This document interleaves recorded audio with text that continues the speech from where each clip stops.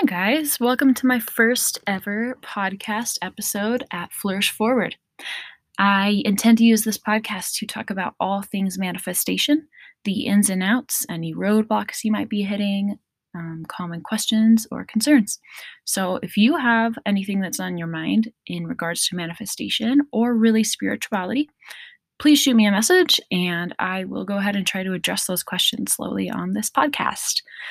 The first thing I wanted to talk about today is something that there is a lot of confusion around right now in the spiritual community, and that's the concept of selfishness. So, I was with a good girlfriend this last weekend, and we were kind of talking about spirituality and looking at a couple influencers' accounts that we both like. And I ended up showing her a post by Aaron Doughty. And it's something that an account that I love and a post that I love, where he basically says that if you say yes to someone else about doing or being somewhere, doing something that you do not want to do, you are saying no to yourself, which is wrong. So the basis of that statement is 100% true.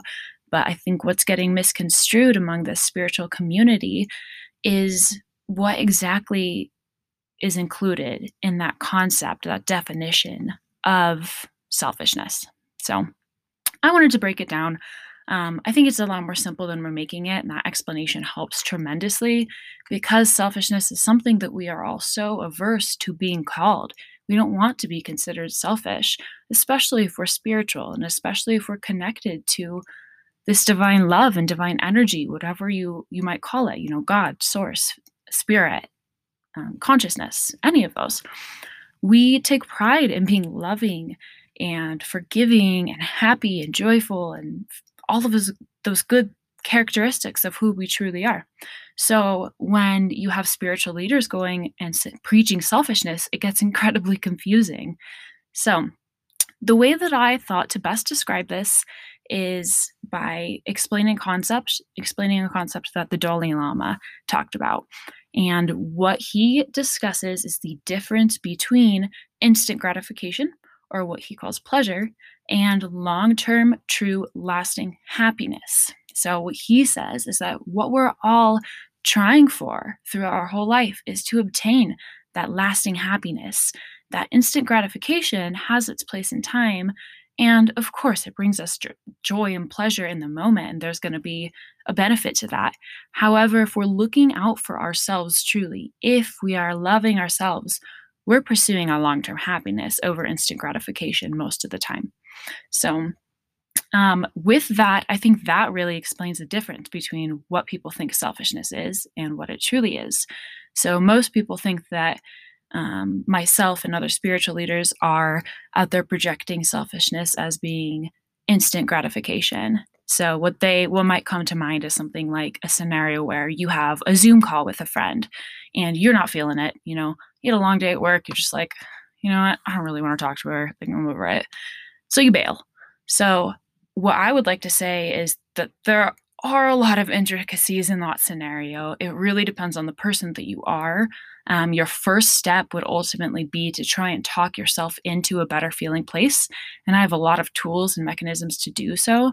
But the benefit to, talking yourself into that place and getting in a good head state so that you can actually go is that you are looking more to your future. It makes you feel good to be able to be involved in that Zoom call and to be there for your friend. Whereas if you back out, now you're not true to your word and you feel like shit. So these are really the two differences. If we're pursuing instant gratification, we're like, I just want to lay on the couch and eat a burger and not talk to my friend.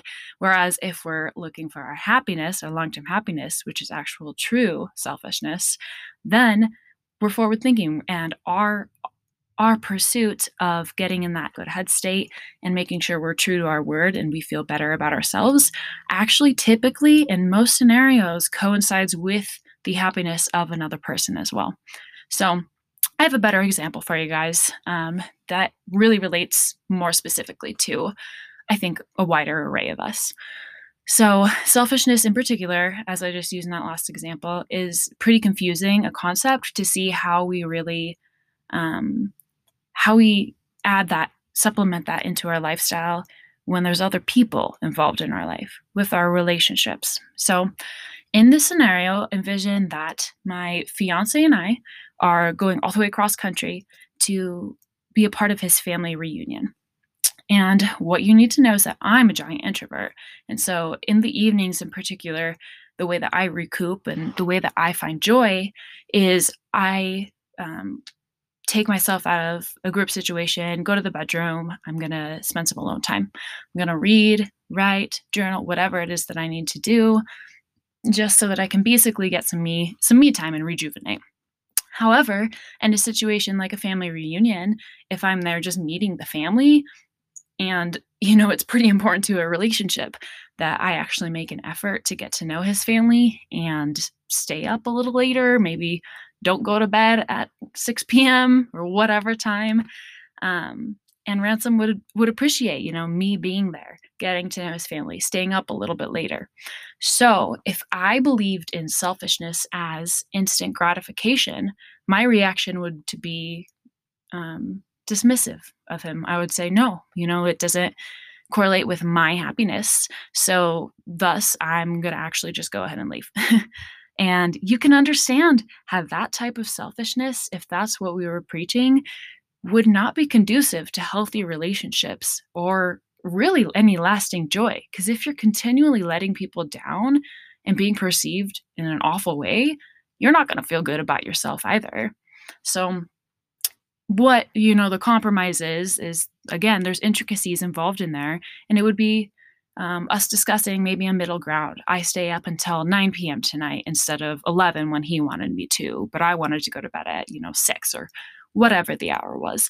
So there's middle ground to be found in there. Of course, it's not this perfect black and white line, but I just wanted to make it a little more clear that when people are saying pursue selfishness, ultimately what we're saying is pursue what's right for you in the long run. Because if you don't do what's right for you first, you are not connected to who you truly are. And so you are of no value to anyone else. Whereas if you are connected to who you are, you remember that who you are is love and kindness and giving and joy, happiness, lightheartedness, all that's good and wonderful in this world. And all of those things are only going to bring others the same. I mean, there are instances where, of course, you're going to pursue instant gratification over someone else's happiness. And that's the way that it goes. That's like breaking off relationships. There's a right and a wrong way to do those things and a right and a wrong time for those things. But sometimes it is right. Sometimes you got to look out for you first. So that's really the main thing that I wanted to explain here, the difference. And hopefully that provides some clarity. But if you guys have further questions, if that doesn't make sense, I do have, a few more examples to kind of bring light to that in a more simple or realistic way. But reach out to me, guys. Let me know what you thought. And I look forward to doing a few more of these. Thanks, guys.